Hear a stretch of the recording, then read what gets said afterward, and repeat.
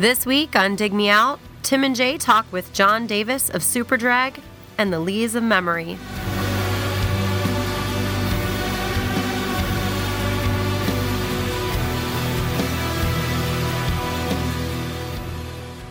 Hello and welcome to another episode of Dig Me Out. I'm your host, Tim Minichi, and joining me once again, my co-host, Mr. Jason Ziak. Jay, it's episode 215, season 5.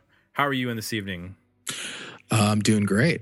Excellent. I'm glad you're in good spirits because This is our, this was supposed to be our Britpop interview, but we decided to forego that because we had a opportunity to talk to someone this evening for our interview for our February episode that I think you and I probably, had we thought about it ahead of time, had we been on our game when we reviewed the Superdrag Regretful Years episode album, we would have maybe reached out ahead of time, but we're not always on our game and thinking that we should think about these things beforehand. But luckily we reviewed that album and we got some feedback from the one and only Mr. John Davis, the lead singer and guitar player and songwriter and man from Superdrag. He gave us some insight on that review, so we decided to just have him on the show and talk about everything he's ever done. So joining us from a much warmer climate than I'm in, Mr. John Davis. John, thanks for coming on the show. Man, thanks for having me on. Appreciate it. So I mentioned that we reviewed that record, and I need to apologize in person because I believe I said during that review that I didn't get the record when I first got it back in the 90s. I think I was a little behind the curve on a lot of things. I think I also, there was a couple records, Jay, that over the years that we've reviewed where I didn't like them back in the 90s, and now I have a great appreciation for them, and this was one of them. So that was my bad. Luckily my radio station manager disagreed with me and he still played the record regardless. Yeah, I didn't like it either, so don't worry about it. But you have a new record out. Well, it's been a couple months now, but it's with a new band. It's the Lees of Memory, and the new album is called Sisyphus Says, which is a hard thing to say, actually. Sisyphus Says. Yeah. Before we go backwards, can you talk a little bit about how Lees came together and how this album came together? Yeah, man. We kind of did the whole thing backwards, which is kind of strange because we're just now kind of putting all the pieces in place to go and play our first live shows. You know, normally you play 40 or 50, poorly attended live shows before you go and make a record kind of thing. Right. But we ended up, I say we, I mean myself and Brandon Fisher, who also played in Superdrag, but he's the other guitar player and singer and writer, the Lees of Memory. He had a bunch of songs written that he wanted to start making demos of, and I have a little setup here at the house with a 4-track and a drum kit always set up, and I hesitate to call it a studio because it's nothing compared to what most people think of as a home studio, but it's just the way I've always liked to record, and I'm resistant to change in many ways. So I just, I have a 4-track cassette, an SM58, and a bunch of instruments. But he doesn't really have a setup like that at his house, and he's not really a drummer, et cetera, et cetera. So the whole thing really started with him and his new music that he was writing. And he came down one weekend and brought his family, and everybody stayed and hung out, and kids played. And we worked on this one song called Della Quest, which ended up on the record.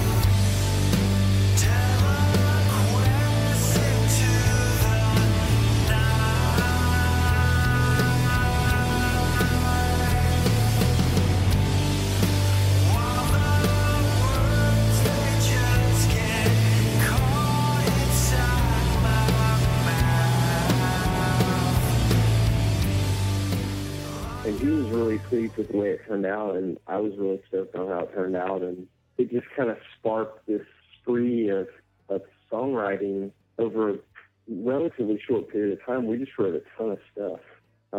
At first, we were kind of working separately, but, you know, the two batches of material were very sympathetic and similar in a lot of ways, and it just kind of made sense to, like, join forces and kind of combine our efforts, you know. And then about that time was when my friend Nick Brascolinix weighed in. Who, you know, we worked with a ton. We recorded the first ever Superdrag demos with the four-piece. We were a trio for a short while when we started, but, you know, he did our first demos, our first 45s, all that super early stuff, like first album demos, second album demos, co-produced the third album with us. It has just been super involved with 85% of everything that we've ever done. Just out of habit, I always send him everything we do, you know, every 4-track recording I make practically. And he's super busy, so the long periods of time would go by with no response, you know. And then one song or other, he emailed back and was like, dude, you guys got a record here. Like, when are we going to make this record? And up to that point, you know, we really didn't have any intentions of making a record. We were just going to make a Bandcamp page and throw a bunch of 4-track stuff on it, and that was going to be it, you know. So, long story short, like, next thing you know, he jumped in, and, you know, he's one of the best producers in the world. Like, I mean, I said before, like, we'd be foolish to turn down his help because nobody does it better, you know. Mm-hmm. So at that point, we got Nick Slack to play all the drums, who played with me in Epic Ditch. And we just he goes back a long way with Nick and with us. And so, you know, fast forward, it took us about 6 months of these sort of like weekend guerrilla sessions to get the record's worth of material finished and mixed and mastered and everything. So then we had this finished record, but still, you know, we didn't really have a clear idea of what we wanted to do about it. We didn't really want to press it up ourselves and, like, run a label. I just don't have time to do that, really, or don't really have that passion to run a label and, like, keep absolute control of everything. I just, you know, all I really care about is writing and recording. You know, at least certainly at that point in time, nothing else, none of the other elements of the whole thing really interested me all that much. But, you know, to kind of bring things back to the discussion, like when Sidle and Dummy reissued that Superdrag stuff, you know, I think that was probably maybe around the time that you guys reviewed Regretful Years, I'm not sure. You know, they did the first one, and then I had been talking to him about the second go-around with, like, the Head Trip in Every Key vinyl, and also that Jokers and Tracers thing, which was like our demos for Head Trip in Every Key. So I had been dealing with them on a regular basis, way more so that second go-around and stuff, because I wasn't really involved with the first record so much. But they were just so cool and easy to deal with, and it was just kind of fun. And then they sent me the test pressing of Head Trip, and I listened to all 4 sides, which I hadn't heard that entire thing in, I don't know, probably more than 10 years, you know. And I just really enjoyed it. I kind of, like, forgot. It had been so long, I kind of forgot that I wasn't supposed to enjoy listening to it or whatever, you know. Mm-hmm. And I just thought, man, this is how I want people to enjoy the Lees record, like the same passion behind it and the same attention to detail and the same, you know, quality. So I just kind of on a whim sent him a SoundCloud link to the record sequence. And then I think they hit me back that same day, you know, and wanted to talk about it and wanted to put it out.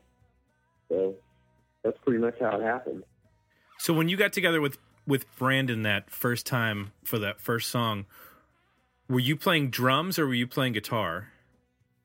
I didn't even play it. I played a 12-string. I overdubbed the 12-string on the outro, but I didn't play any guitar other than that. We did all the acoustic guitar and all the electric guitar, and I just kind of added a rhythm section.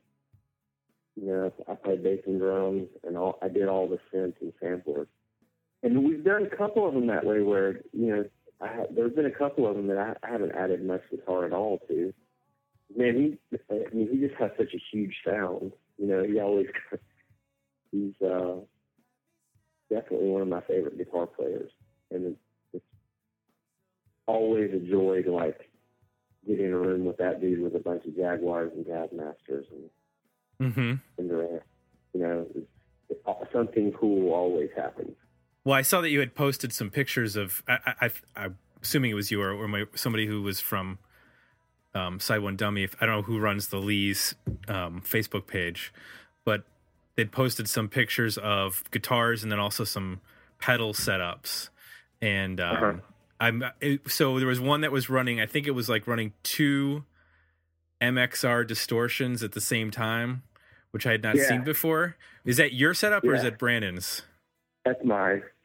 Yeah, man, I've almost pretty much from day one, I've just always loved, it's a really, I guess it's kind of overkill in a way, but you get some really nice overtones for whatever reason when you run, and I don't necessarily always run them both wide open, it's kind of a sweet spot, but yeah, I've always liked that effect of having 2 distortion pluses. I used to have some script logo ones, really old ones that I wish I still had, but I don't know, it's probably more than 20 years ago, but it's the switches break, and then I think I just threw them away. It's a terrible mistake, but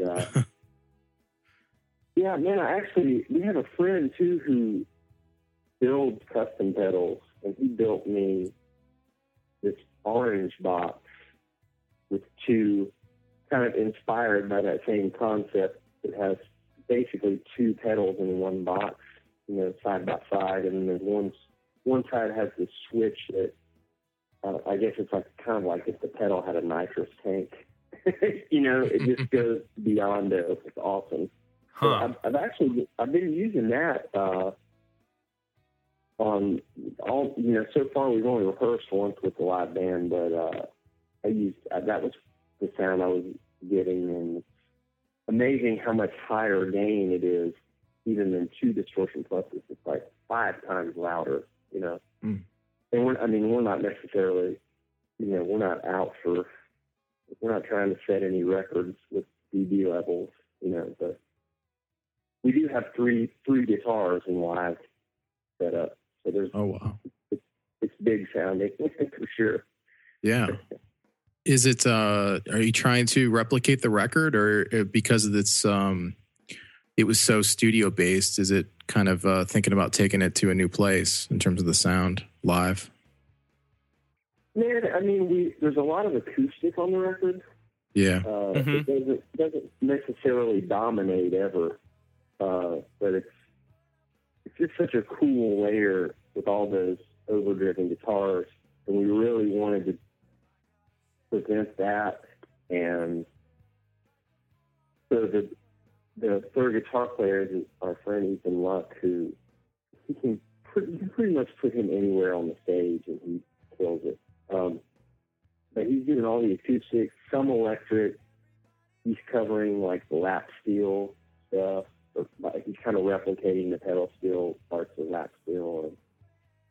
So yeah, just a lot of the overdubby kind of things that we couldn't do with just a 4-piece band, And we have somebody there to do all the synthesizer and sampler and organ and piano and percussion. The one guy's kind of doing all that, which is why we ended up with 6 dudes. But yeah, the first time we got together and went through everything, we couldn't be more pleased with how it sounds. So I'm excited to actually, try it in public. Wow, that sounds amazing. If you want to rewind and kind of start from the beginning and talk about, what was your sort of family? Was music big in your family, or how did it all start for you? When did you sort of realize that you were interested in music? Oh man, almost as far back as I can remember, really. I think by the time I was in third grade, I was completely obsessed. Mm. I mean, for life, from that day to this. And my mom and dad both played instruments. I mean, more so, I think, before I came along or when I was really small. My dad played banjo, still can, but I don't think he practices very much or anything. And my mom could play guitar, I think probably by ear, and my grandmother lived with us from the time I was in first grade until I moved out of the house. And she played piano, and actually the piano that I learned on when I was a little kid taking lessons, that's the one I have now. And pretty much any 4-track recording of mine that has piano on it, that same one. Wow. But yeah, so, and they were music fans. I mean, my parents had a decent record collection, and there was always music around. And I was kind of forced to take piano lessons when I was a small kid, which now I'm glad I did. But at the time, I really wasn't super into it. I remember dreading it a lot, But then, like I was saying, by the time I was in about third grade, that was like the first wave of MTV kind of thing. When MTV first went on the air, it was not long before that, and I was hooked. I mean, I used to watch videos at every available opportunity. And the first record that I bought, the first LP that I remember buying was 1999 by Prince, The Revolution. Yeah. Oh, that's a good one. I remember buying that myself. My mom took me to Kmart so I could go buy it. That is so much better than mine. That was one of the early ones I bought too, but I bought it on cassette, not on vinyl. And man, I mean, how great is it still? It's still futuristic, Yeah. Unbelievable. But then, let's see, a couple of years after that, and I always wanted a guitar, I always thought guitar was it, but it was a couple of years there of just strictly air guitaring for the most part. But then, I don't think I really started bugging my parents to get me a guitar until I heard Zeppelin 4. And for whatever reason, when I heard Zeppelin 4, that it became, it was like an emergency. I had to get a guitar. And so, yeah, it was right before my 11th birthday was when I got my first guitar, and it was an electric. It wasn't conventionalism being, you have to have an acoustic guitar first. So I didn't want to do that. Wow.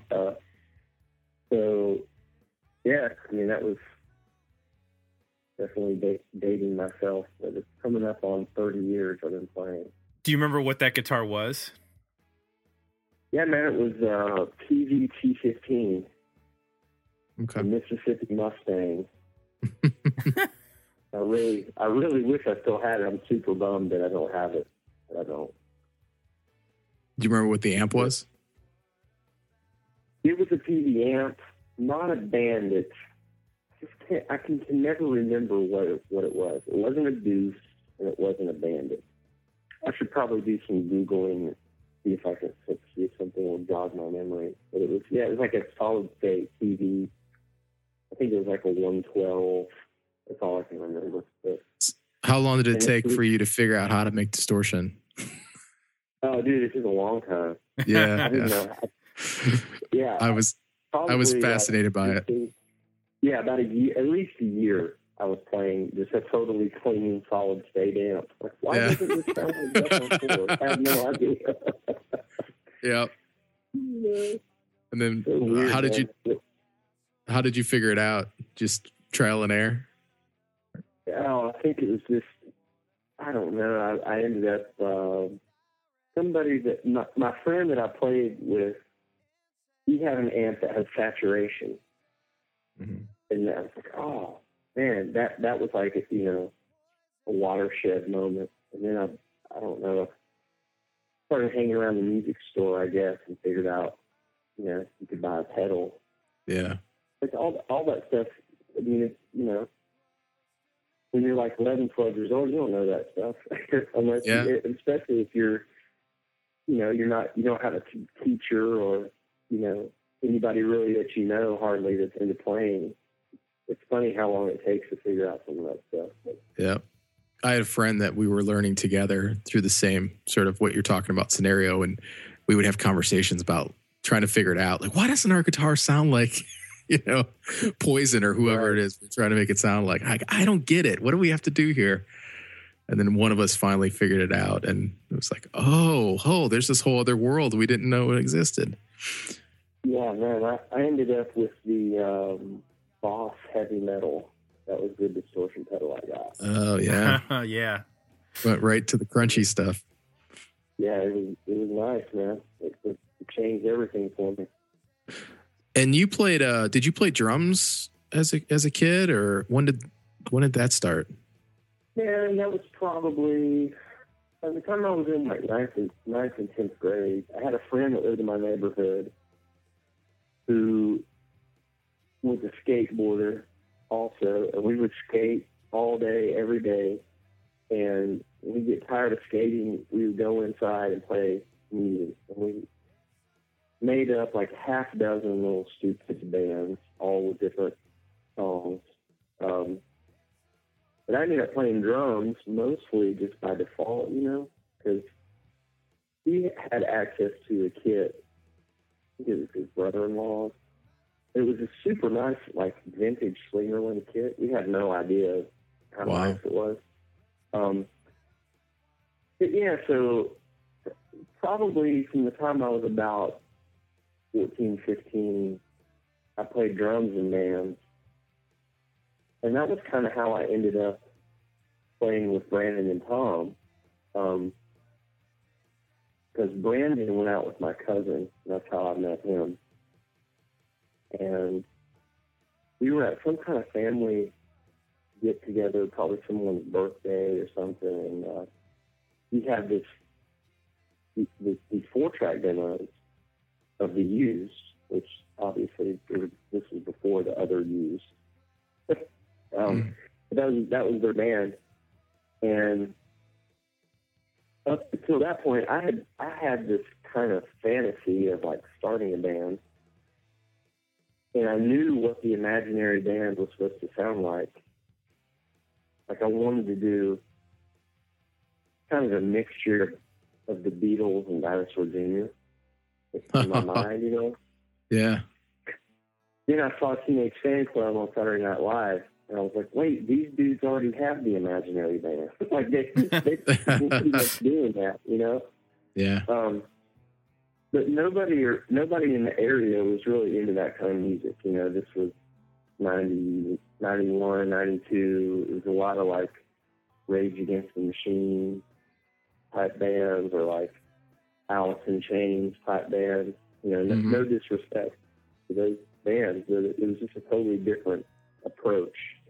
But Brandon was playing me 4-track demos, and I was like, yeah, man, we have gigs lined up, but our drummer quit, so we need to find somebody to fill in. And without missing a beat, I was like, I'll do it. Because I just wanted to play. So I wanted to go in a band.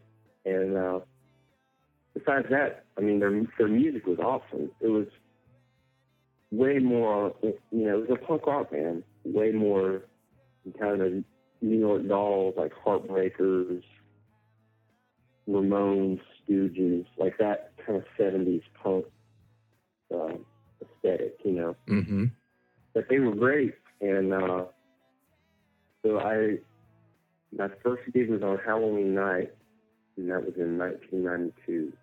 I played for those dudes. I played drums for those dudes for about 6 months, give or take, maybe 6, 7 months. And then in the meantime, I ended up meeting Don Coffey Jr. and Mike Smithers, who ended up being a 30-man Fuse guy. And they were kind of start a different band, and they needed a bass player, which was kind of like one step closer to, what I wanted to try, which was, I should play guitar and write my own stuff and all that kind of thing. So for a while, Don was doing both. He was playing in both bands. Then he got kicked out of both bands. This is kind of a funny story. Because I think he threatened to beat up both the bands at one time or another. I think that was what happened. Everybody in the band? But pretty much, yeah. Yeah. I mean, Don's a tough guy, man. So, I guess they took him seriously. So then it ended up just being me and Don in the basement kind of thing. Uh-huh. And that's how Superdrag started. And, Brandon was my homie, obviously. Like, he was like family to me. And I really wanted to play music with him. So he jumped on bass, although he wasn't a bass player per se. I don't know that he had ever played bass before. But he jumped on bass. For a while, we were a trio. Like, our first show was as a trio. We made a little demo, which some of that stuff ended up coming out on that 4-track rock double disc thing. And then, sooner or later, Tom kind of wandered downstairs, like after work kind of thing, and jammed with us at first on second guitar. And that sounded cool, but then when Brandon and Tom switched places, that's when it really clicked, and we started kind of figuring out what our sound was. So when did you start songwriting and singing? How does that layer into this? Man, I think probably the very first songwriting efforts, I was probably about 15 years old, and they weren't very good. Mm-hmm. It probably took a couple of years. There's one song that Superdrag did called "Pine Away," which I wrote that I think at age 17. That was in the tank for a while.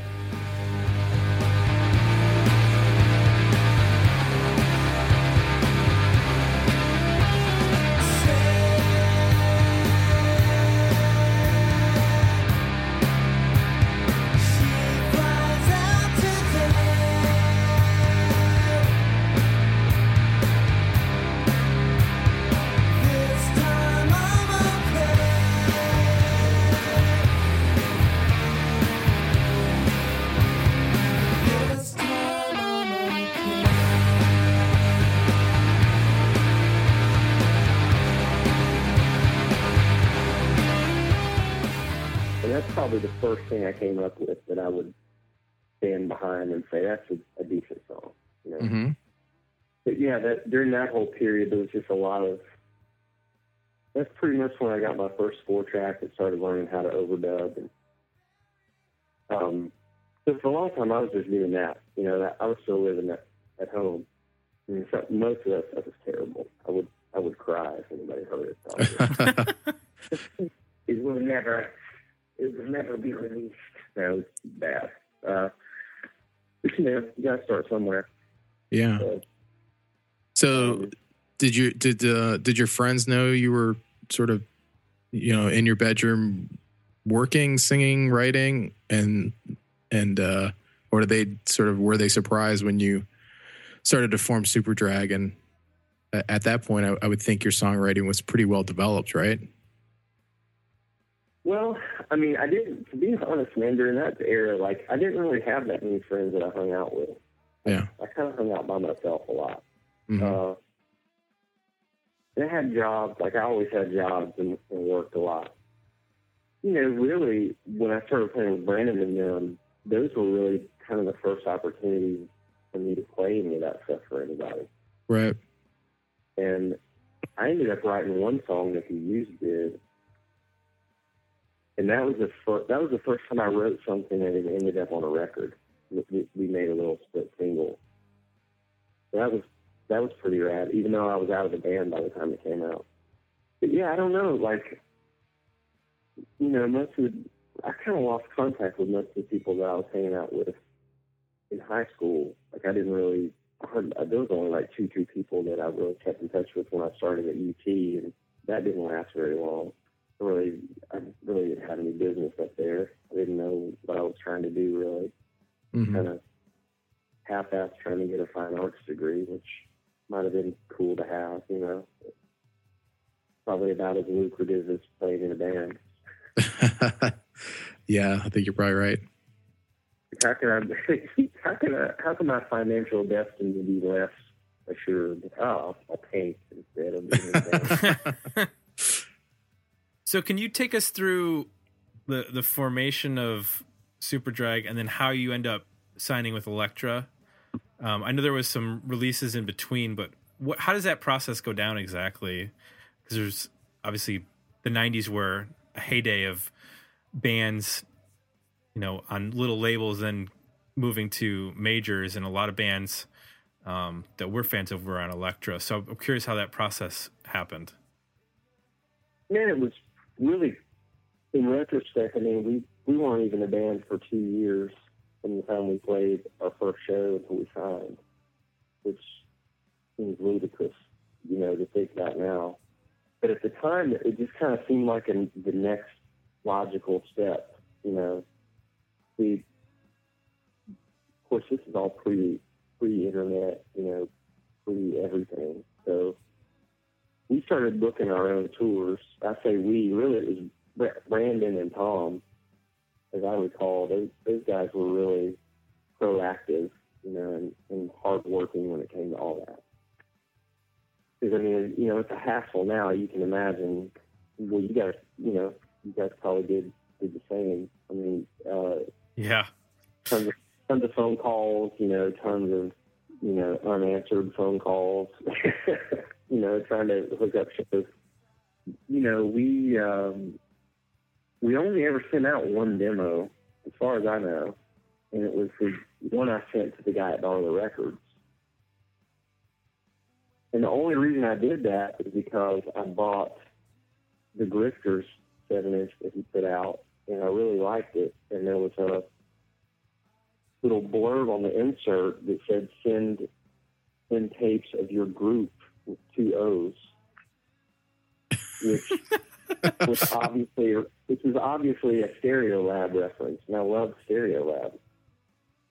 And that's really why I did it. So wow. I sent him a bunch of 4-track stuff, and he actually wrote me back and was really stoked on it, which, you know, I mean, we were shocked, couldn't believe it.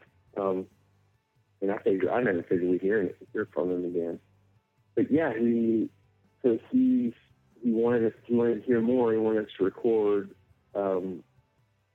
Ended up recording with Nick on 8-track, and that was our first little cassette called Stereo 360 Sound, and those were the songs that ended up on the Darla records.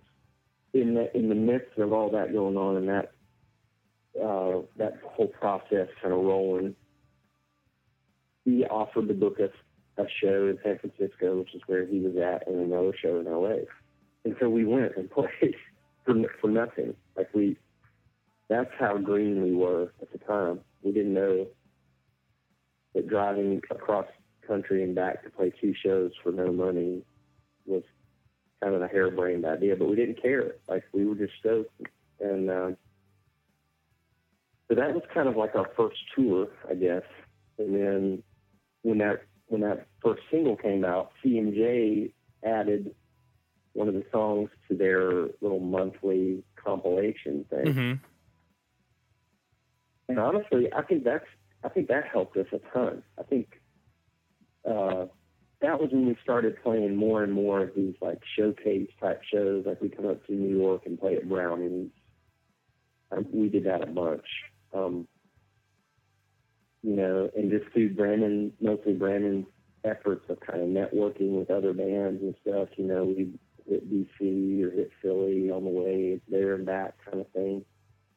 And we just kept doing that, and it seemed like every time we would go and come back, there'd be 2 or 3 messages on the answering machine from, A&R people.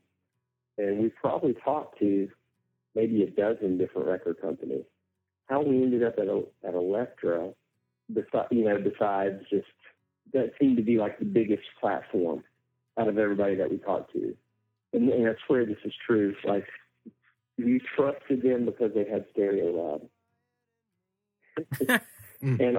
and also because they signed the MC5 and the Stooges, 28 years earlier or whatever. Which, again, just really showcases our complete ignorance of the music industry at the time. The truth is, I didn't read the contract. I never read the contract. I just used it to make set lists. But yeah, so that's how we ended up there. Like I said, at the time, it just seemed like, the deal, like you have kind of like the big picture of what you imagine the future might hold, but really it's like a series of little small goals, and we just kind of had our heads down, like just constantly moving forward, constantly, trying to. First you try to open for somebody cool that comes to town, and then next you try to headline a show, in town. Then you try to play out of town. Then you just putting one foot in front of the other. You keep trying to accomplish all these littler goals, and signing a record deal, making a record, just kind of seemed like the next logical step. Although we really thought we were making our record with Nick on the 8-track. And that's all that stuff that came out on that Complete Bender session. We thought that was our record. In retrospect, I mean, there's some things about it that I like better than, what we ended up making. And it probably sounds more like we really sounded. But it was pretty much just a live band with all the mistakes left in, and then vocals overdubbed. It was like all in one day kind of thing. So what are your thoughts specifically on that first record, Regretfully Yours? Obviously you had a pretty good radio hit on it. But it sounds like you have some reservations about the record as a whole. How do you describe that now? I really like the songs for the most part. Like I have no beef with the songs. I mean, they were the best songs we had at the time. And I really like most of the guitar sounds, and I really like the drum sound specifically. Like, if I was going to point to one thing that I really like about the record, I would say the drums sound awesome. And I think all the instruments, like all the performances are, we played our very best. Again, it was pretty much the live band with maybe not as many overdubs as it sounds like. My big beef with it is the vocals, because we went to Memphis to record. We did the vast majority of the work we did at ESO Studios over like a 7-day period. Well, dude had me singing with every take of the band, like all day, every day, for 5 days in a row. Which, I mean, we had been on the road a good bit, and I was used to singing, but not like that. So that by the time it was time to actually record the vocals, the proper like keeper vocals, I just didn't have any voice left. It was like half as good as it should be. And we were so green, and it was like our first really first experience in like a real proper recording studio. And we just did whatever he said. We didn't know we could say no, So I Like, it never occurred to me to just say, no, I'm not going to sing for 8 hours a day, Yeah. 5 days, and then try to record these vocals, you know? Yeah. I would laugh in somebody's face now if they asked me to do that. But, Right. yeah, so I kind of felt like he ruined it. You know, I've always hated that record, and I would never listen to it on purpose. Huh. You know, there was a couple of songs that I got to re-sing that are way better. You know, and then Stuffed Out was sort of an afterthought that was added at the last minute. It didn't exist yet when we went to Memphis to record. So yeah, I mean, for the most part, I feel like to me it sounds like some other dude singing. It doesn't even sound like me. Especially considering the song is the last one, or it's put on late. It obviously, gets some serious radio airplay. How did you guys react to that? Man, we just thought it was weird. It was just such a weird time. Mm-hmm. Like, very suddenly, we were kind of in this whole other universe that we really didn't know anything about and weren't really prepared for, which, it was cool. And it was, I mean, don't get me wrong, like, we were stoked that the song did well, and we wanted to do well. Like, if we didn't want that shot, like, we would have just kept recording on 4-track and stayed at home, So I definitely don't want to come across the wrong way, but, like I said, man, we didn't have any music business experience whatsoever. The success of that song was good in some ways and bad in some ways.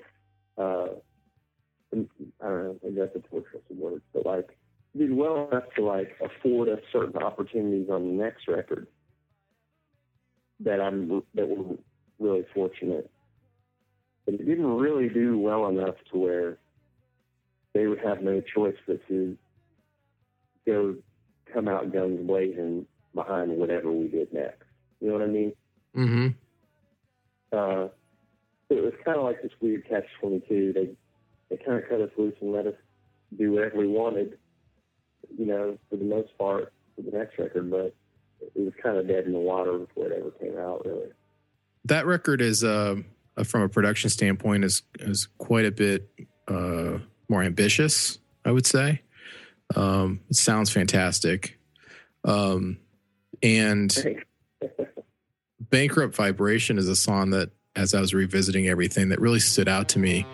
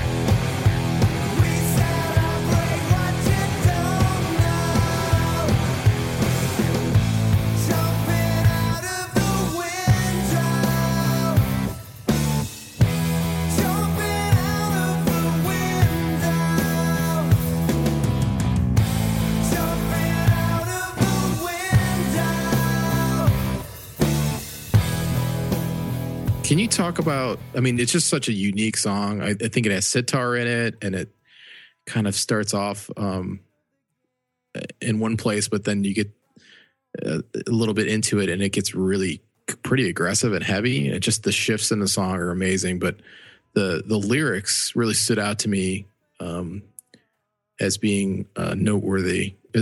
Can you talk about the lyrics of that song a little bit, and maybe from the point of view of like where you were in that time and what you were thinking? Funny, that's probably one of the few things on that record that, in hindsight, like, I wouldn't say like I take it back, but it sounds pretty precocious. Sounds like somebody that really didn't know how good they had it at the time. Like, you know what? The 40-year-old me doesn't really want to hear anybody sing about how hard it is to play in a band. You know? Like, come on, dude. It's not that bad. Yeah, I don't know, man. You know, it's weird. The subject matter really is not that much different than Sucked Out in some ways. Although that was way more personal. That didn't really have much to do with the music business. It was more of a personal thing. But yeah, I don't know. I think it's a really cool sounding song. It has some sounds in it that I really like. It has that, to me, that kind of Beatle-y thing with the acoustics going through the Leslie cabinet. Yep. You know, a certain era of their recordings, I think they tried to put everything through the Leslie cabinet at one point or another.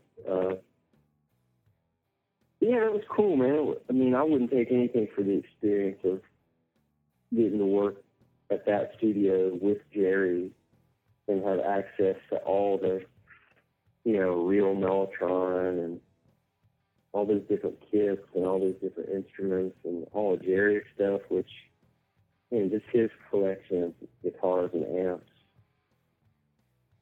I rarely use anything of mine. He had this gold top Les Paul with P90s in it, like the Brian Jones Rock and Roll Circus, gold top and a matchless. That's pretty much what I use on everything, almost. Yeah, Bankrupt Vibration, I don't know. I mean, probably not really the way to ingratiate ourselves with music directors at the radio station. Yeah, my note was that it was, the sister song to Sucked Out in terms of lyrically, but it's certainly a lot more, I guess, angry maybe, or angsty, aggressive than Sucked Out. So I didn't know if that reflected, sort of where you guys were with your attitude at the time and about the music business. Well, man, that was one of the ones that I wrote when we were up in Woodstock. I was writing a song or two every day, like most of the time. I don't know that it was particularly, it wasn't really, I wouldn't say that was like such a huge part of my worldview at the time, but, it was just an idea that I had. And, the demo was actually really close to what we ended up with on the record. But we were having a lot of fun doing all that. Yeah, you can hear that come across on the record for sure. Yeah, it wasn't I wouldn't say that there wasn't a whole lot of negative energy. There was just a lot of creativity, and we were up there just kind of snowed in and had this killer spot. It used to be Todd Rundgren's practice space. It's kind of funny, but it had like 30-foot ceilings. It was just this huge room with like a kind of elevated platform that was up off the floor, and I don't know if it was filled with sand or something or what it was, but it sounded awesome in there. It was a great room to play in, and yeah, we were on a, we had a street going riding wise, and we showed up with half a dozen or so new songs already that were some of the better ones from that album, So yeah, I definitely, there were dark times too and bad times too, but I don't look back on that period. I really look back on it pretty fondly, I would say. You guys you leave Elektra. Is that the way that you would put it? Yeah, they finally turned us loose. They dropped us for failure to deliver an album in timely fashion. That was the clause that we violated. Even though we had 30-something songs, they just didn't like any of them. So were any of these songs what ends up appearing on In the Valley of Dying Stars? Oh yeah. Yeah. Wow. It was all of that stuff. You know, Wow. so for all those. So that's my favorite Superdrag record, and I think for me it marks that and Last Call for Vitriol. I always think of those two as being a little bit of a shift in the terms of the sound of the band. I always thought of it being it's a little drier and it's more riff oriented. I guess is the way I think about it. If you agree that there was a shift there, you know, what drove that? What were you guys? What were you going for? You know, the first thing that happened was Tom left. Because over that long period of time, you know, trying to get a third album made and trying to get them to, you know, turn us loose and let us finish the record. Like, at the same time, you know, all of the you know, the way we lived, like day to day, when there was no tour and no income, that way, you know, as we split the publishing advances. That's how we, you know, kept the band going without us having to get jobs and all that kind of stuff. Well, that was all kind of winding down without them, you know, without that third record kicking into gear. But yeah, I think he just, you know, and the other thing was that Tom, like, he always wanted to be on the road playing. You know, sitting in Knoxville writing songs and not playing was a major bummer for him for a long period. So I think he just kind of felt like if he was going to have to struggle to do music, you know, if it was going to be an uphill battle, it was going to be on his own behalf with his own material. And I mean, I always respected that. But you know, that obviously that was a huge shift. You know, well, we ended up, you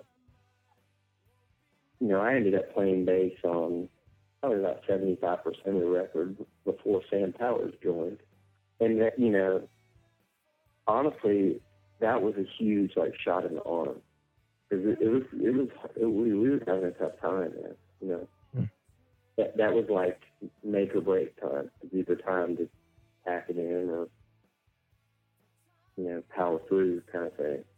And Sam showed up. I mean, he was stoked. The first practice, he showed up, nailed everything, played great, sang great. He was just a rad guy to hang out with, you know. And then I think we definitely turned the corner with that, you know. And there were some tours, not many, where Brandon and Sam were in the band at the same time, including the one with the Sheila Divine, which was super fun. Oh, nice. But yeah, I don't know. I mean, I think maybe if anything, like, this stuff sounds a little bit more like defiant or something. I don't know. I mean, it probably had a lot to do with, you know, us getting shit on by Elektra.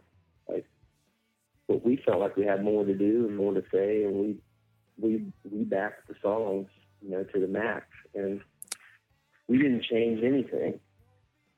And that's why I'm glad to hear you say that that's your favorite record, because I mean, I don't know if I could choose a favorite record. You know, I could choose a least favorite, but yeah, you know, at a certain point, it's like, okay, well, this is our band, this is us, this is what we're doing. If you don't like it, don't put it out, and just let us go, and we'll find somebody else to put it out.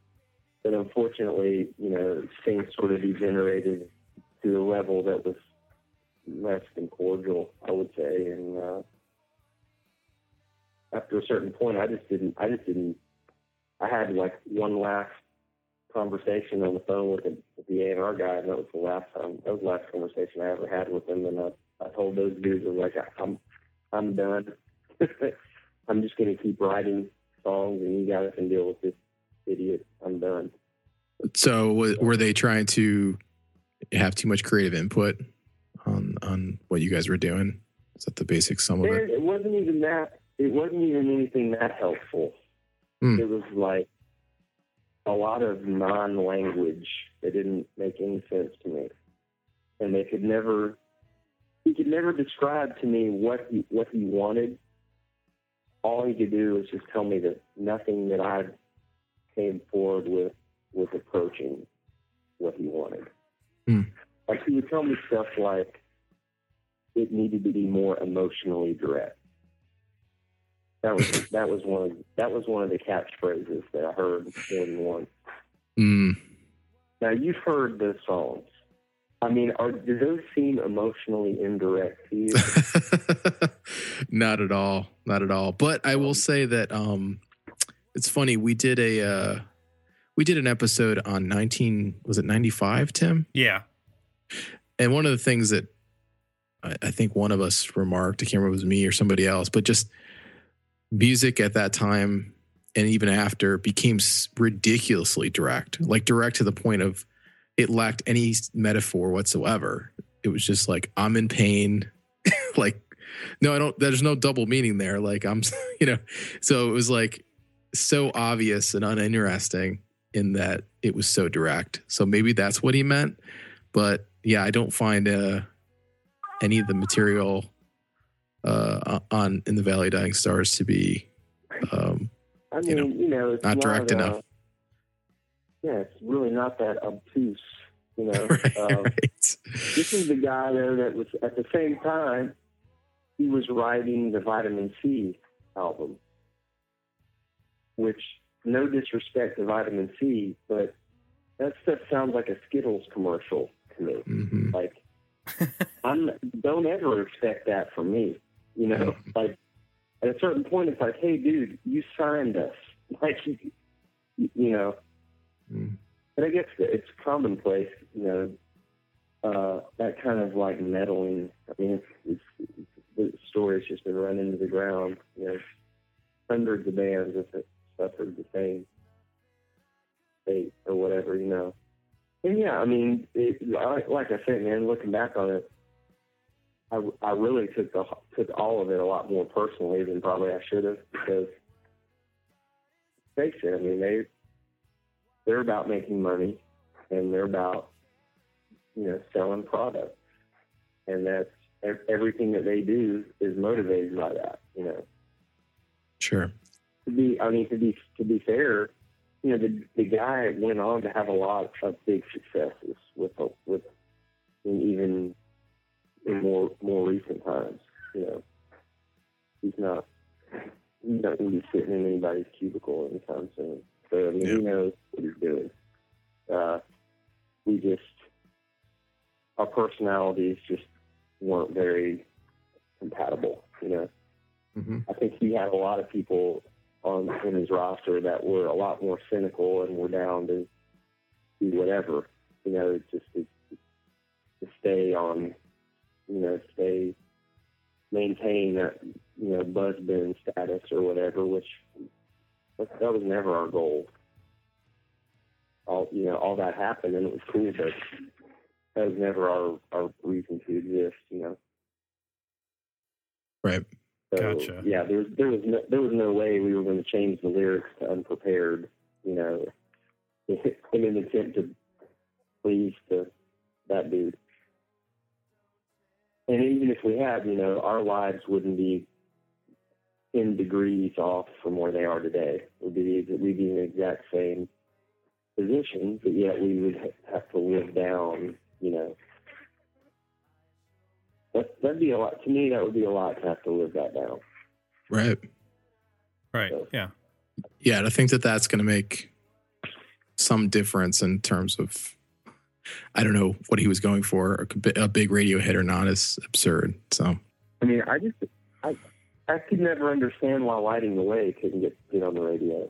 Like, to me, that's kind of a quintessential, example of what we did well, especially at that time. Like, I don't know, there were certainly other records of that ilk that did well enough, but whatever, man.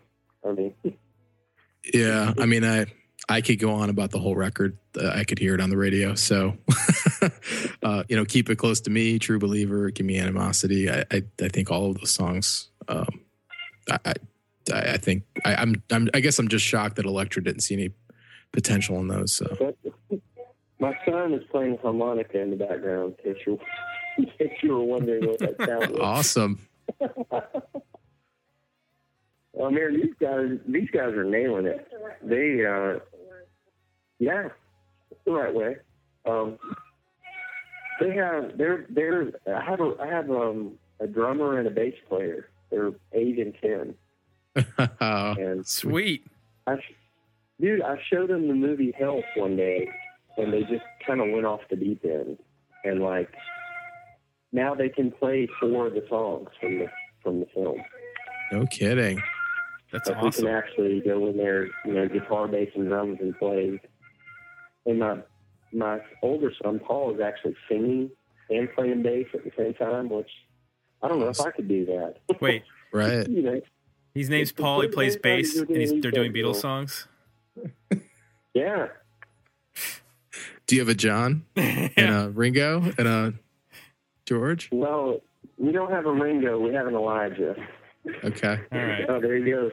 He's in there right now. But yeah, we don't have a George. I think it may be too late. I think it may not be too late for us to have a George. So you're saying Tim and I both have I have a 4-year-old and he has what, a 2-year-old? 2.5. And I think we're both trying to figure out, okay, how do we get him turned on to rock and roll? So the advice you're giving us is to let him watch Help in the next couple of years. Well, yeah, I mean, we never like. Oh man, I can't. He's playing so loud, I can't concentrate. Hey, Elijah, dude, you gotta stop. I can't hear.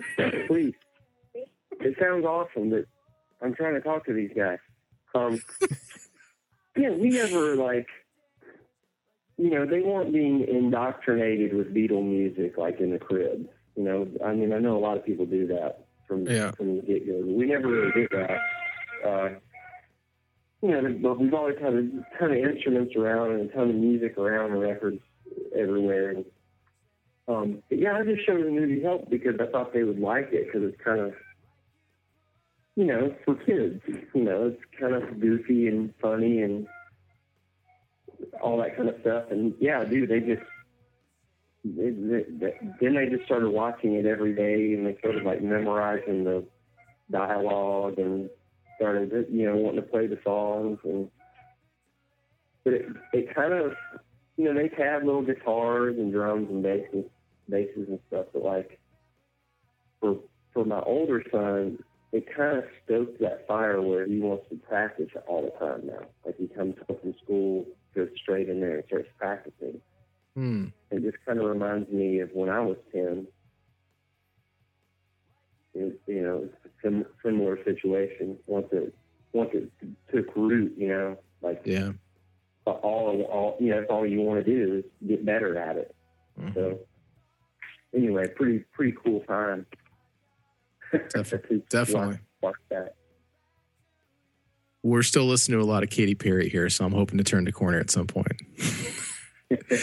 I got her turned on to a couple. She likes Superchunk for some reason, so there's a couple Superchunk records or songs that she likes. So Superdrag is right around the corner. I'm gonna get her hooked on a couple Superdrag songs. Yeah, I'm nowhere near that. You're getting close. She'll start to want to sing along and stuff. She sings Frozen repeatedly, the songs from Frozen. Yeah. And that's about it. And, you got to pepper in some rock here or there. Well, actually, you know what she likes?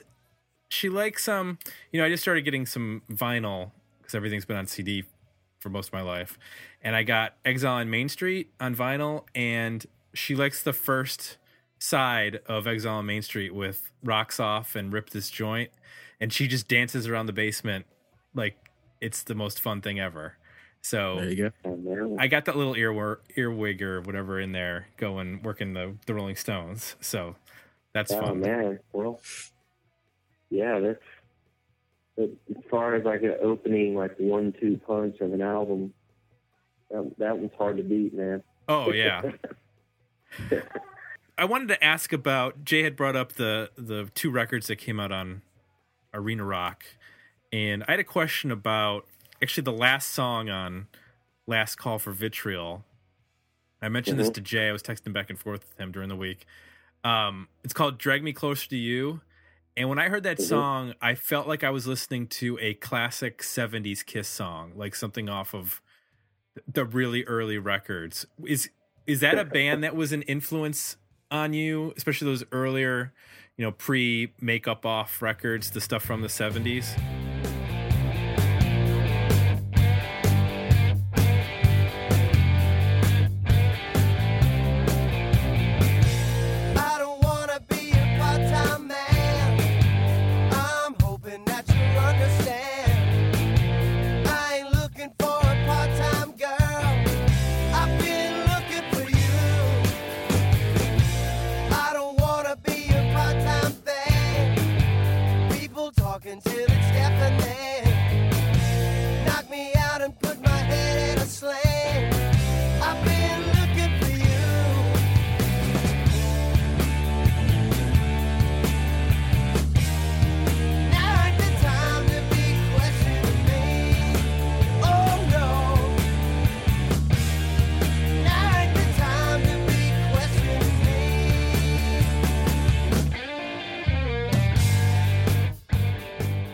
And I have to say, for me, not so much, but I know that Don loved Kiss when he was a kid. Don he's actually 8 years older than I am. And I know that he loved Kiss when he was little. I think,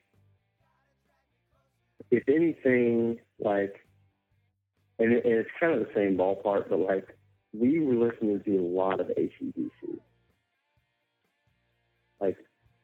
On tour, especially, we would listen to AC/DC to get stoked up to go out and play every night. Yeah. And I think that was actually a couple of years prior to when we ended up writing that, but we were still I definitely think some kind of Bon Scott era AC/DC. Maybe with some Skinner thrown in. Yeah, it's got some little twang. Some of the guitar stuff has a little bit of a southern thing. We were stoked on, there was one whole tour, we went down to Florida and back. We actually went to Ronnie Van Zant's grave and forced him with her out. We were definitely feeling it. But yeah, that is kind of a weird song. It doesn't sound like anything else we had, It was kind of unique. And a lot of people, that record got hated on.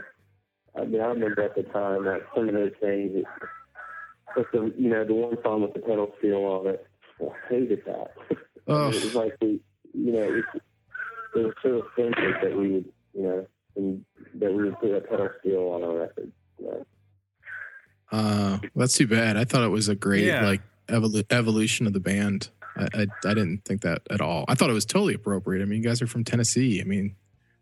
Well, yeah, dude, we were listening. Just to me, really just reflects a lot of what we were listening to in the van. Yeah. I got, we were listening to a bunch of George Jones and Merle Haggard and, Flying Burrito Brothers and International Submarine Band, and got stoked on. I just remember one tour in particular. I was like, man, I've got to buy a pedal steel rig when I get home. It's got to happen.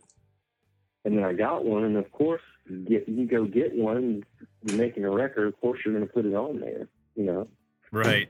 So, whatever. Can't please everybody. we just always try to keep an open mind and always kind of take the approach, any idea is worth finishing, and I still feel that way. We have the record that we're working on right now. We have 30 songs in the tank. We're kind of all over the place, but any idea is worth finishing just to see what happens to it. And absolutely, some people like it, some people don't. Can't get too tore up about that kind of thing. But at the same time, you want people to like it. you work hard and try to make it sound the best you can. And play the best you can, sing the best you can, you know. So to connect Superdrag to the Lees of Memory, you had a couple other projects. You did some solo stuff, and then you had a band called Epic Ditch. I guess specifically on this, like the solo stuff, what made you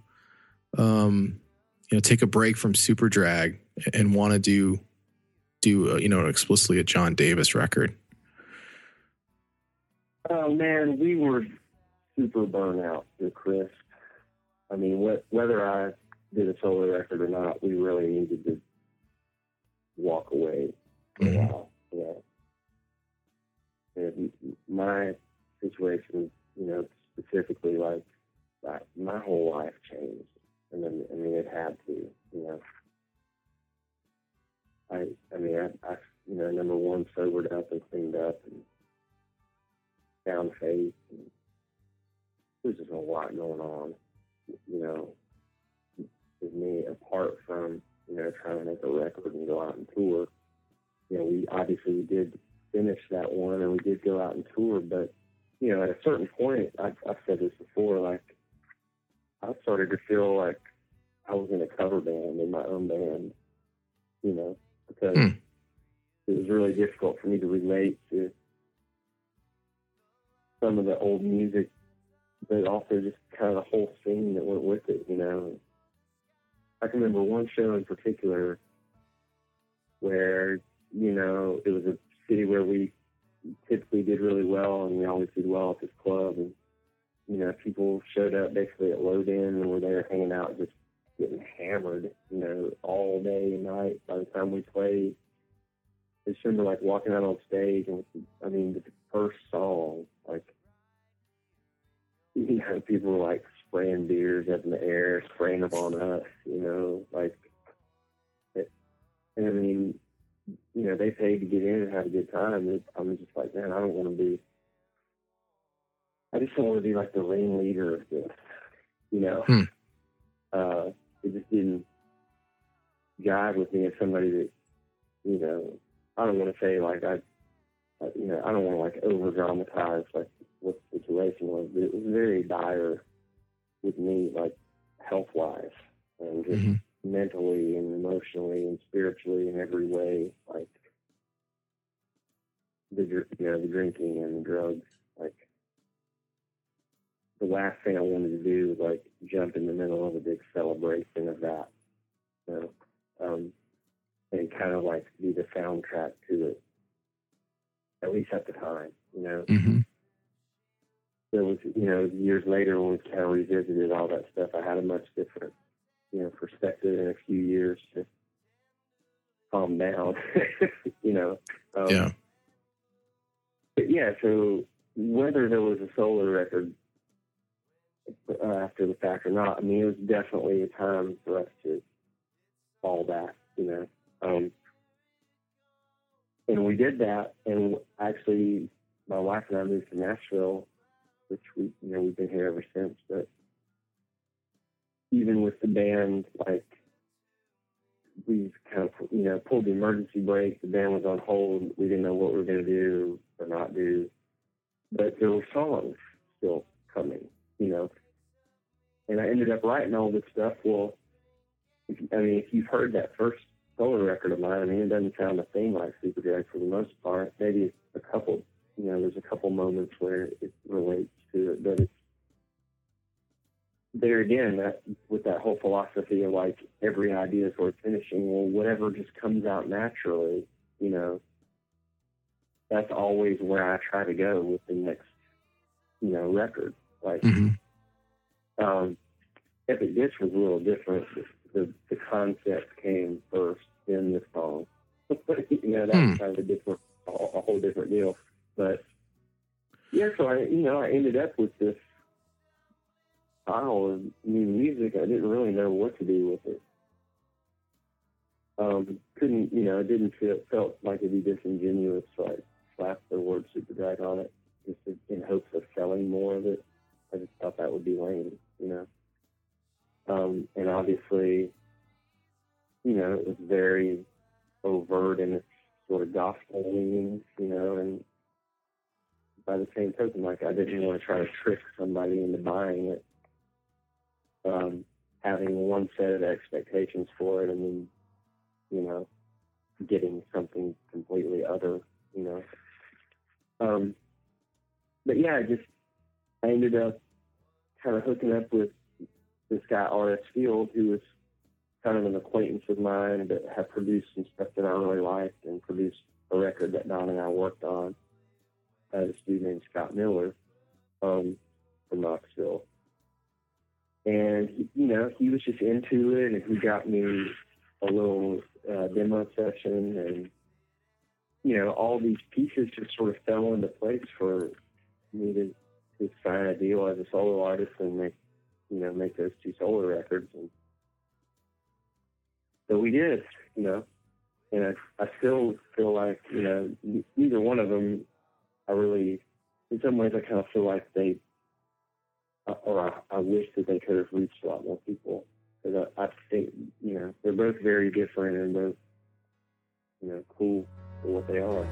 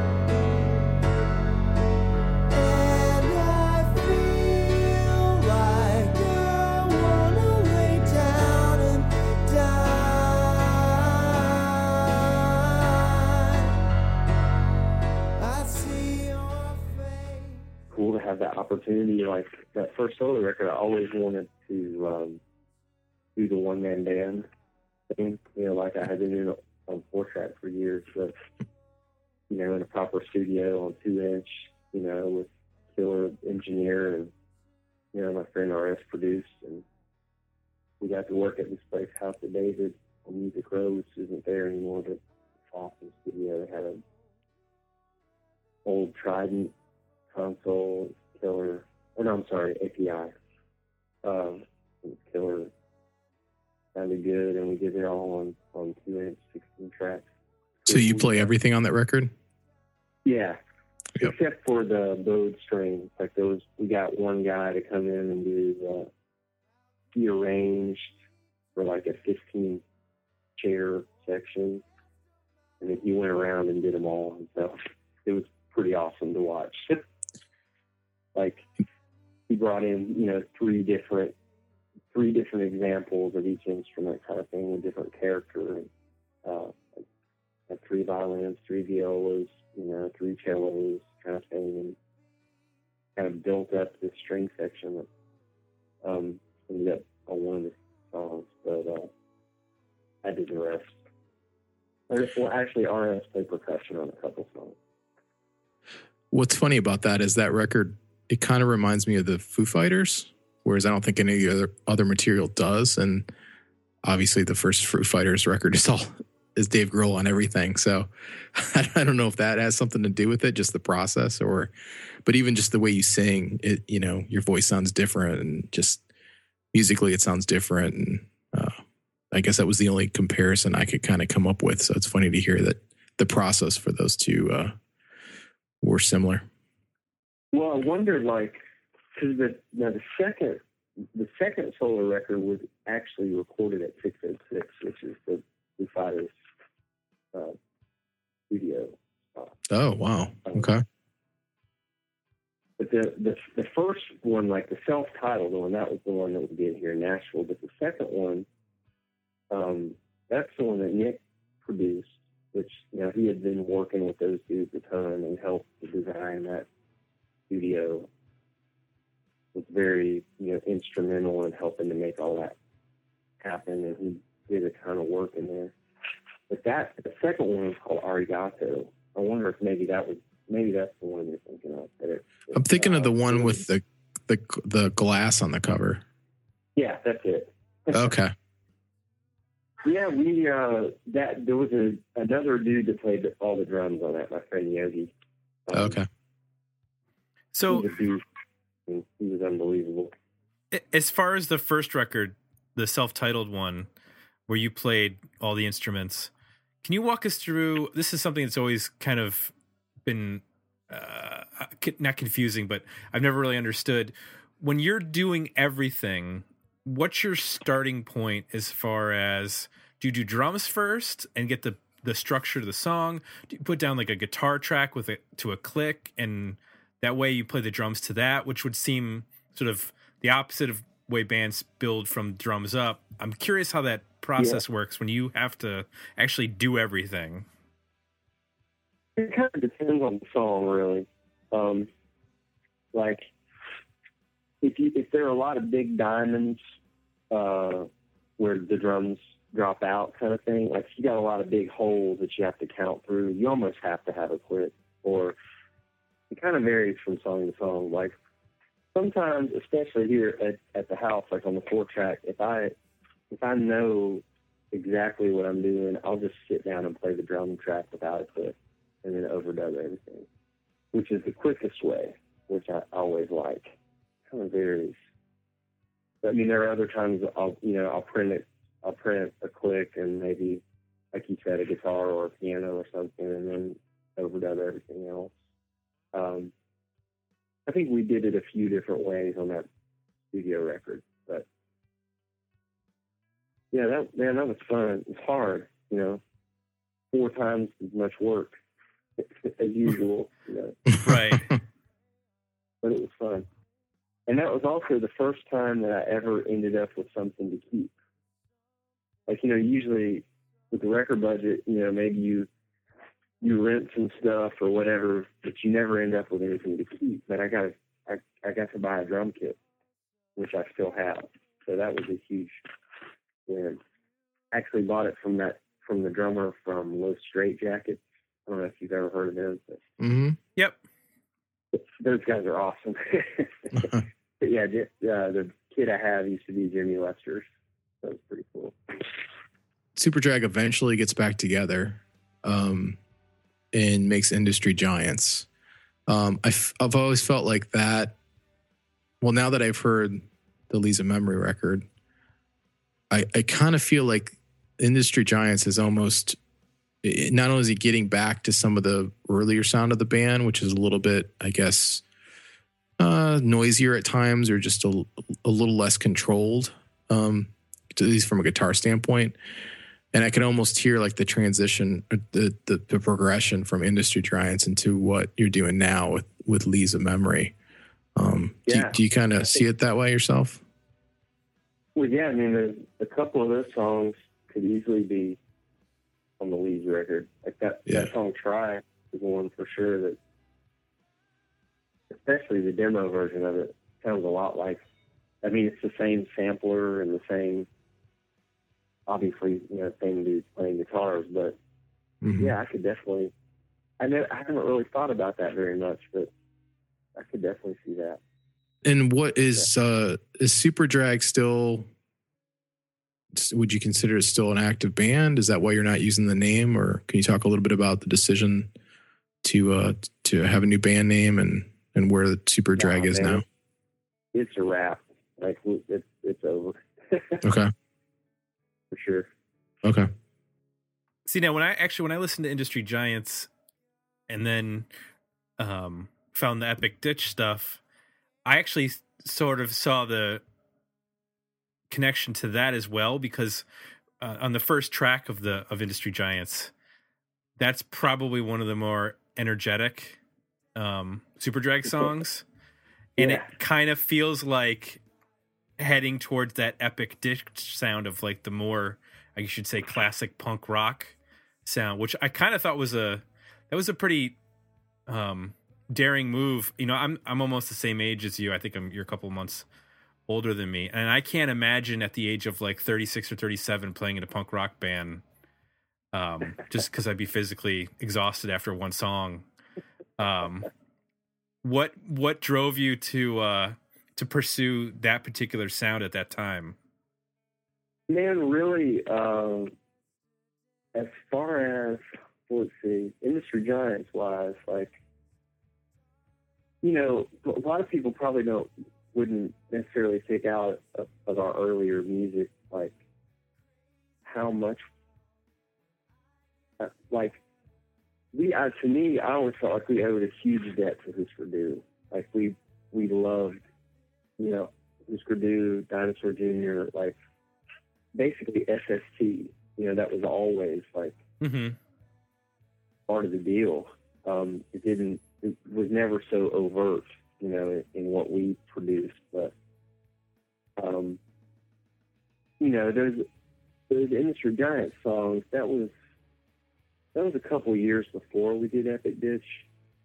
But I would say, as far as Epic Ditch goes, really it was kind of a byproduct of skateboarding, because I skated every day, like all day, every day for about 7 years when I was younger. Then when I started playing in bands, kind of fell off. You know, like all that same energy and stoke was just kind of redirected into playing in bands. But, you know, I always had a setup in a closet somewhere kind of thing. And, yeah, I really got stoked about 2007, I would say. I set up a board in like 2005, but I didn't really commit, you know, to skate every day if I could. But yeah, I think the whole thing with Epic Ditch, it just was driven by this sort of impulse, like, when when it's super early in the morning and you got this window to go to the park and you're like pounding coffee on the way there.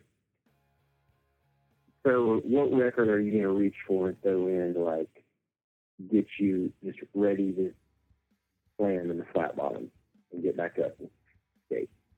And there's just certain ones like Nervous Breakdown, you know, or the Bad Brains, you know, Roar cassette, or, you know, there's this whole, I could make a long list of songs that just kind of have that effect, like, just makes you super stoked from the jump off, you know. So I think the goal with Epic Ditch, like the whole concept, was to try to reach for that, you know, and try to, like, make a whole band out of that. Okay. That's kind of that was like the germ of the idea, you know. Gotta keep your head on straight. Gotta keep your love in faith. We're a singular form when you hold me close to you. Gotta regain control. Save the deal before it goes down. Don't wanna come up with errors. Guess I'll find out just who I am. Stutter already roll. Swore we'd never be back again. I was knocking on the usual door. Now I need my old friend. Gonna come a point in time at the end of your game. When you go out the deep end to never be seen again. Gotta keep your head on straight. Gotta keep your love and faith. We're a singular form when you hold me close to you. You know, the other awesome thing about it was getting to play with Stuart Pack, who is just a hero of mine. You know, like, his bands from back in the day are still my favorite ever Knoxville band, especially Ted Clemmer. That's definitely my number one favorite Knoxville band. So, and, you know, Stuart has been a good friend really from that point in time until now. Like, a lot of people don't know that red Jazzmaster I have that I play all the time. He painted that. And that was when I was just kind of like a fan of theirs, and he started letting me, like, hang out at the Cactus Spot, you know, which for me is like the Chris Farley show, you know. in an Epic Disc, every time he played a song and sang it was on my side of the stage. It was like Chris Farley show, you know. Climber. That was awesome, you know. Like,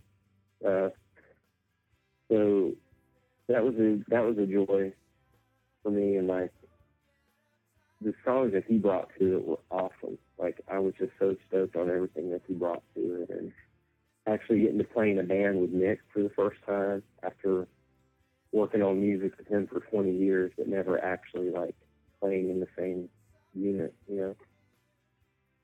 So, yeah, I mean, we've had a lot of fun. I mean, we didn't play that many shows, but we put out 4 EPs and wrote a ton of stuff that we never actually recorded. And I don't know if we'll do any more. I mean, but we could, you know. I'm surprised he was able to fit it in with all the production work that he does. Well, I mean, we ended up having to do a lot of them at the 3-piece. Like, I would jump on bass. He wasn't around. Which was rad in a way, because really all I wanted to do was be the bass player. I started the band, like, I just wanted to play bass. Because sometimes I get tired of having to sing all the time. But it didn't work out that way. So that takes us up to the current band and record. We mentioned when we were reviewing Regretfully Yours that I think there were 1 or 2 tracks where we sort of heard a shoegaze influence. I think, what was the song? Truest Love has that like bend, the tremolo bend that you hear in some of the shoegaze. Phaser for sure. Yeah. Was that when you were, writing those songs back in, for Regretfully Yours, was it a conscious thing to, say, were there influences like My Bloody Valentine and those sorts of bands, or was it more just doing something interesting with a guitar part rather than just playing a regular chord progression? Or was that shoegaze influence always sort of present? Yeah, from day one. I mean, we loved Loveless. I mean, we messed with it, and loved Mezcal Head. It's another one that I would point to that we just played all the time. Yo La Tengo, Painful is another one that, has some similarities just in terms of the Jazz Master. Those tremolo systems just have a very specific, they just do a very specific thing, and it's easy to, pick out. Right. But yeah, I don't know. To me, at least with the first batch of songs that we came up with for the Leaves, like, it's a lot of the same influences that we had, 20 years ago. Like, like I said, we listen to MDV, Yo La Tengo all the time, Stereo Lab, Station 3, Spiritualized. Like, it's almost kind of like a love letter to all that stuff,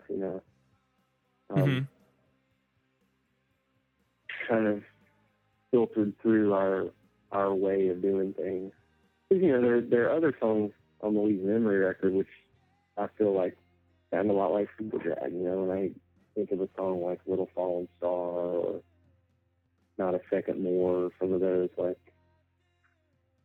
to me, I don't know, if Superdrag has kind of a baseline, like, signature style, I guess it would be that, the sum total of the whole thing. But I don't know that we didn't really set out to kind of be the head of the spear of some kind of shoegaze campaign.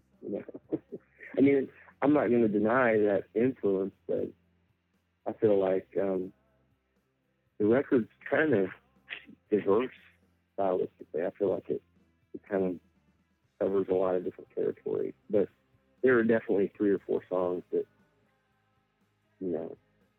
are kind of fully immersed in that style of guitar playing, and there's tons of reverb and tons of synth and all that. I mean, it has more synth than anything else we've ever done ever. Well, I think Mezcal Head is a good sort of parallel because that album, it really is a rock record at the core. It just has touches of, some of that early, Swerve Driver Ray's sound, but with that new drummer that they brought on, it just brought a new energy to the band, and it sort of diverges from being just a pure shoegaze record to something which I think a lot of those bands, as they progressed, like Catherine Wheel is another one where they might have started out in shoegaze, but as they progressed through their career, they sort of shed that sound and became more of a straight up rock band. You mentioned Not for a Second More. I actually highlighted that song because that to me is like the first time on the record where I go, that sounds like a Superdrag riff, or could be a Superdrag riff in that song. But I wanted to highlight actually the end of the song, because you do a little thing at the very end that it just changes for like the last, I don't know if it's like a measure or half a measure, and it does like this 2-note sort of back and forth thing, which sounds a really lot like the 2-note lead in Phaser off of the first Superdrag. Is that intentional? Yeah. Okay, good. I'm not crazy. No, you nailed it.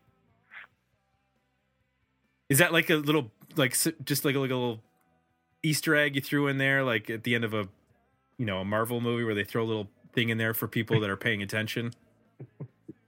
Me being a smart ass. No, that's cool. We actually had some questions from some of our people on our Facebook page and our website, and wanted to get to some of them with regards to Lee's.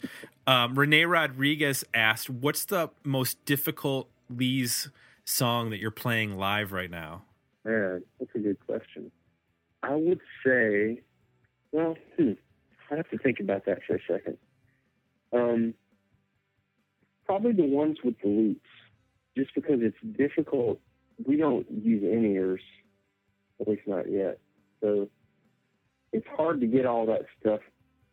It's hard to get the level right in the monitor to where you can hear it well enough, to play to it, but not so overwhelming that you can't hear anything else.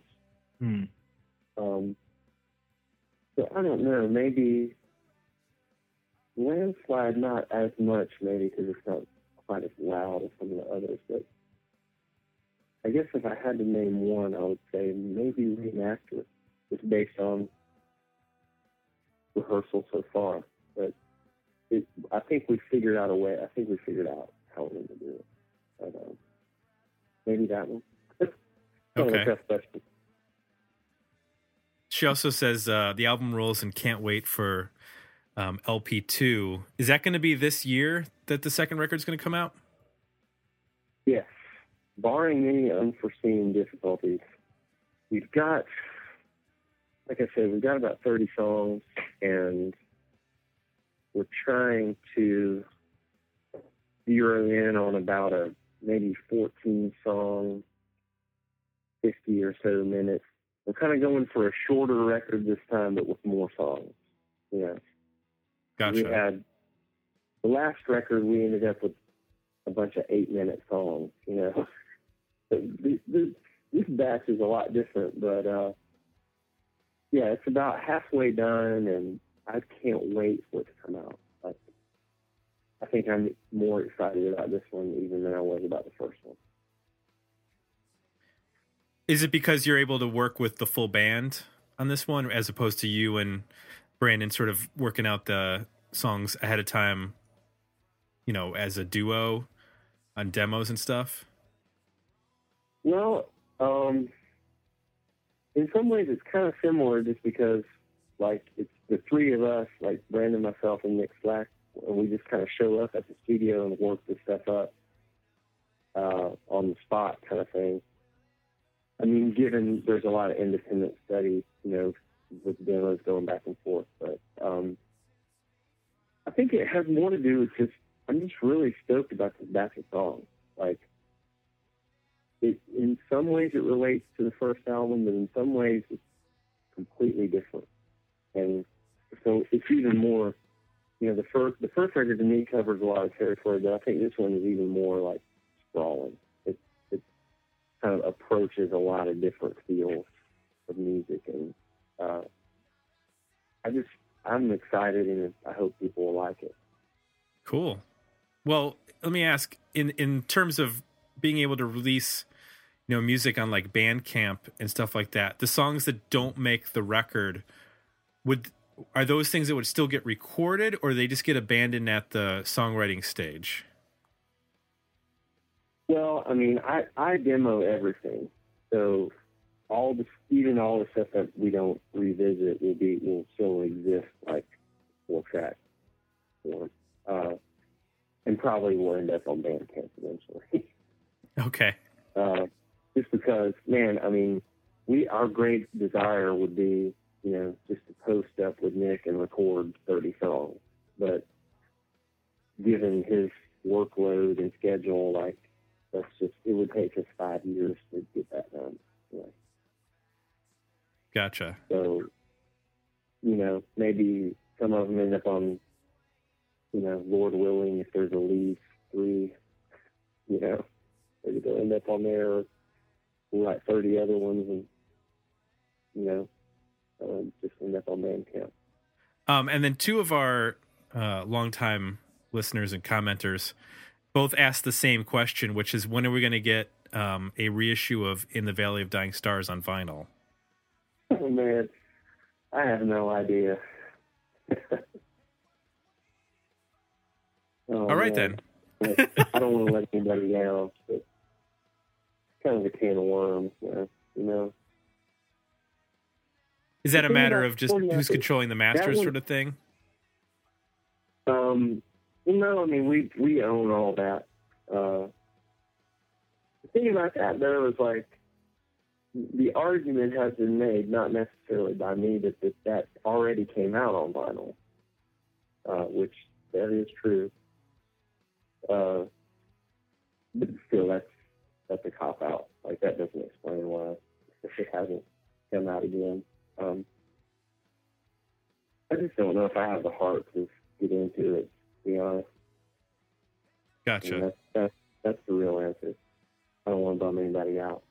I'm just kind of, after that whole process of like doing those last couple of ones, I'm just kind of done. I'd rather put that energy into something that's going on now. Right. Yeah. Do you face, I guess, not backlash, but just sort of questioning from people about, accepting the new material, accepting the new band and the new identity?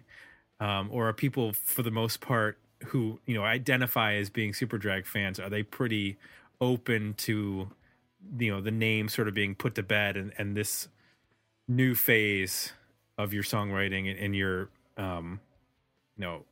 being in a new band, even though it's some familiar faces? Are people pretty accommodating with that? Well, I mean, I think it's the people that I hear from are, and the people that I've sort of interacted with it. What we found out a few years ago is like Superdrag had a lot more. It was worth a lot more to people as kind of a throwback, when we were playing those first couple of reunion tours we did. Like, we focused on the first and second record and everything prior to that, and what we found out was that it was worth a lot more to people in that context than it was, as a little later, as for, middle-aged dudes, like, trying to do new music and move it forward, And I think, ultimately, that was kind of really when I started to lose interest in it.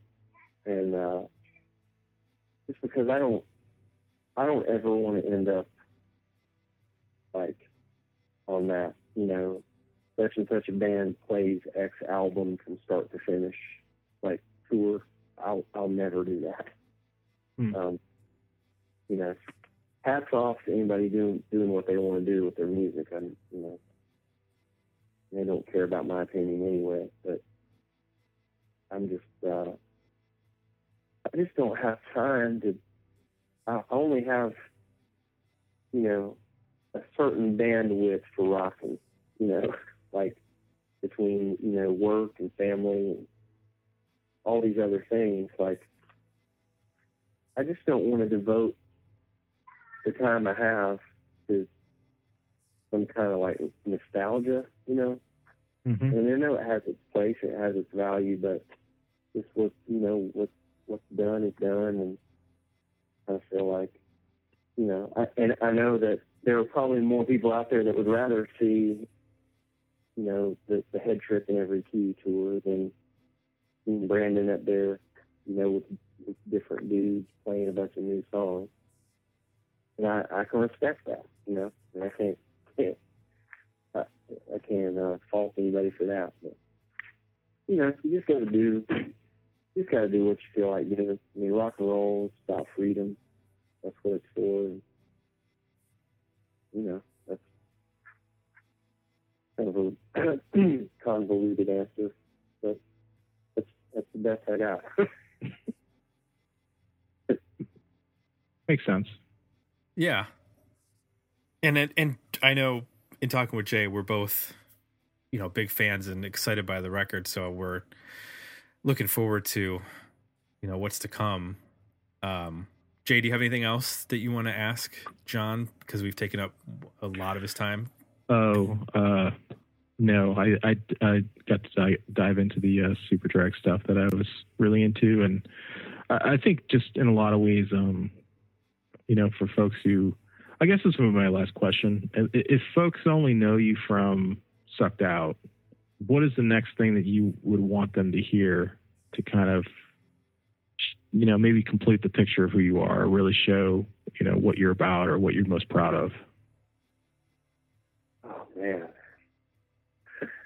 Is it Lee's? Yeah, I mean, probably, the record that's out now, or the one that's about to come out. Cool. Or the, song we haven't written yet.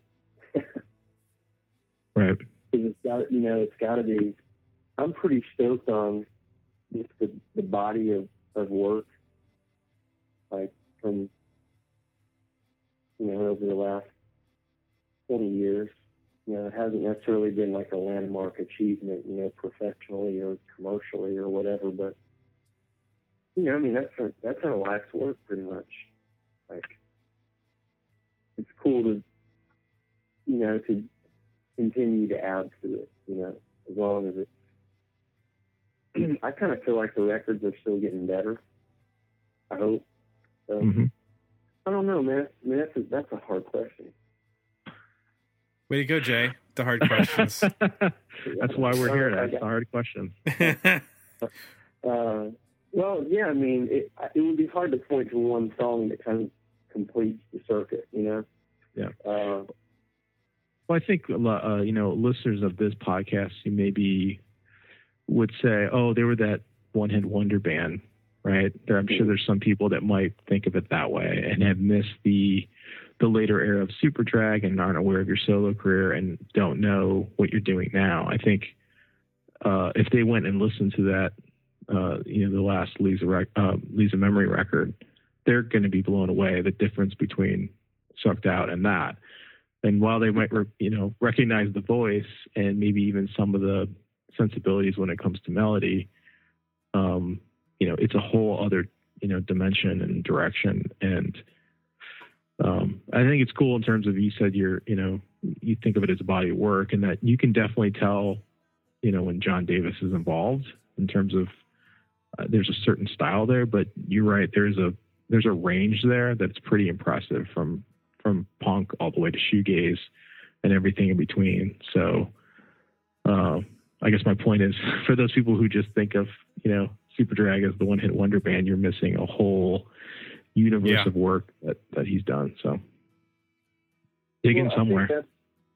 I think it's kind of a double-edged sword, because there's a lot of inherent risk in that kind of methodology of just following inspiration, like wherever it leads, you know. Mm-hmm. But what you end up with is, yeah, I mean, it definitely goes from A to B, you know, all points in between. Like, it's kind of a winding road, but like, it's pretty cool that you know, you do end up showing, you know, your depth as a writer and a player and singer and whatever, you know. And plus, I think it's just a reflection of like a lifetime of just being obsessed with practically every single kind of music, you know. Mm-hmm. I mean, I think that's the end result, you know, trying to, I mean, certain things you just can't assimilate. I mean, like that 6-month period where all I did was listen to Coltrane. Like, I've never played saxophone in my life.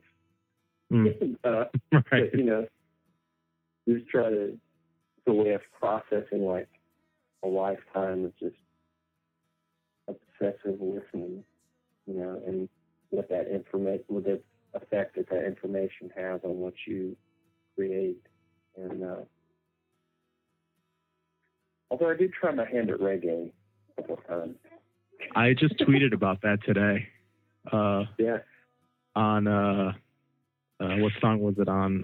Industry Giants, where you have a little reggae break in there. Yeah, man.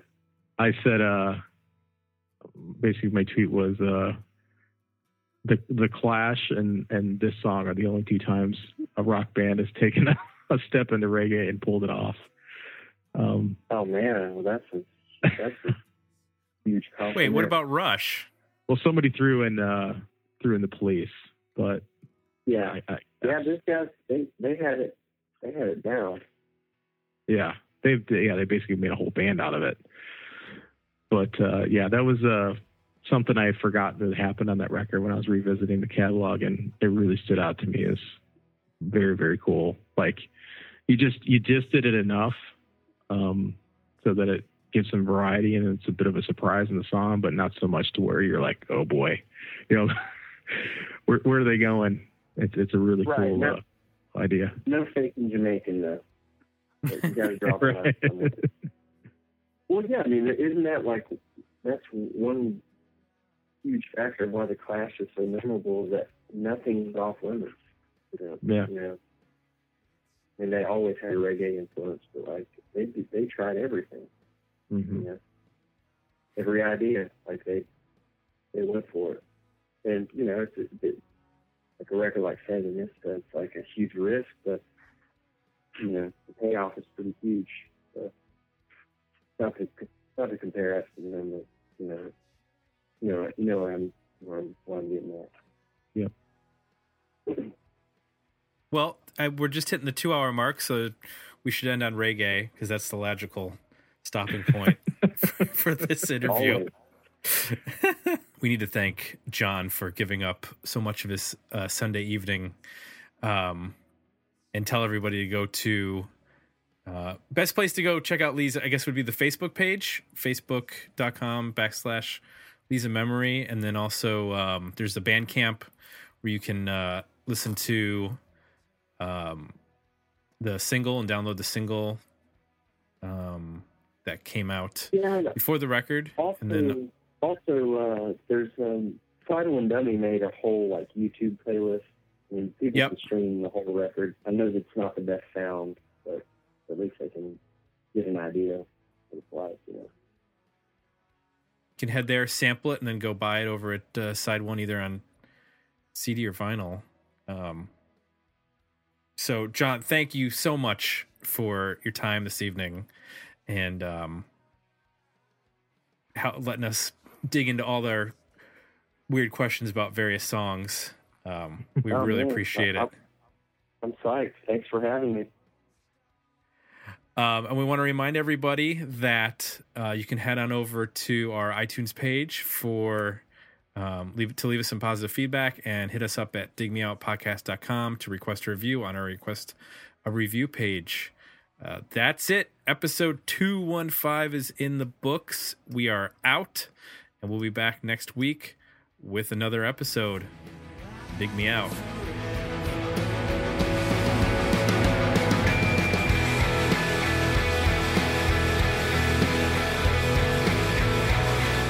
Join the conversation about this episode at digmeoutpodcast.com, where you can find links to our Facebook page and Twitter feed, as well as links to our request a review and merchandise pages.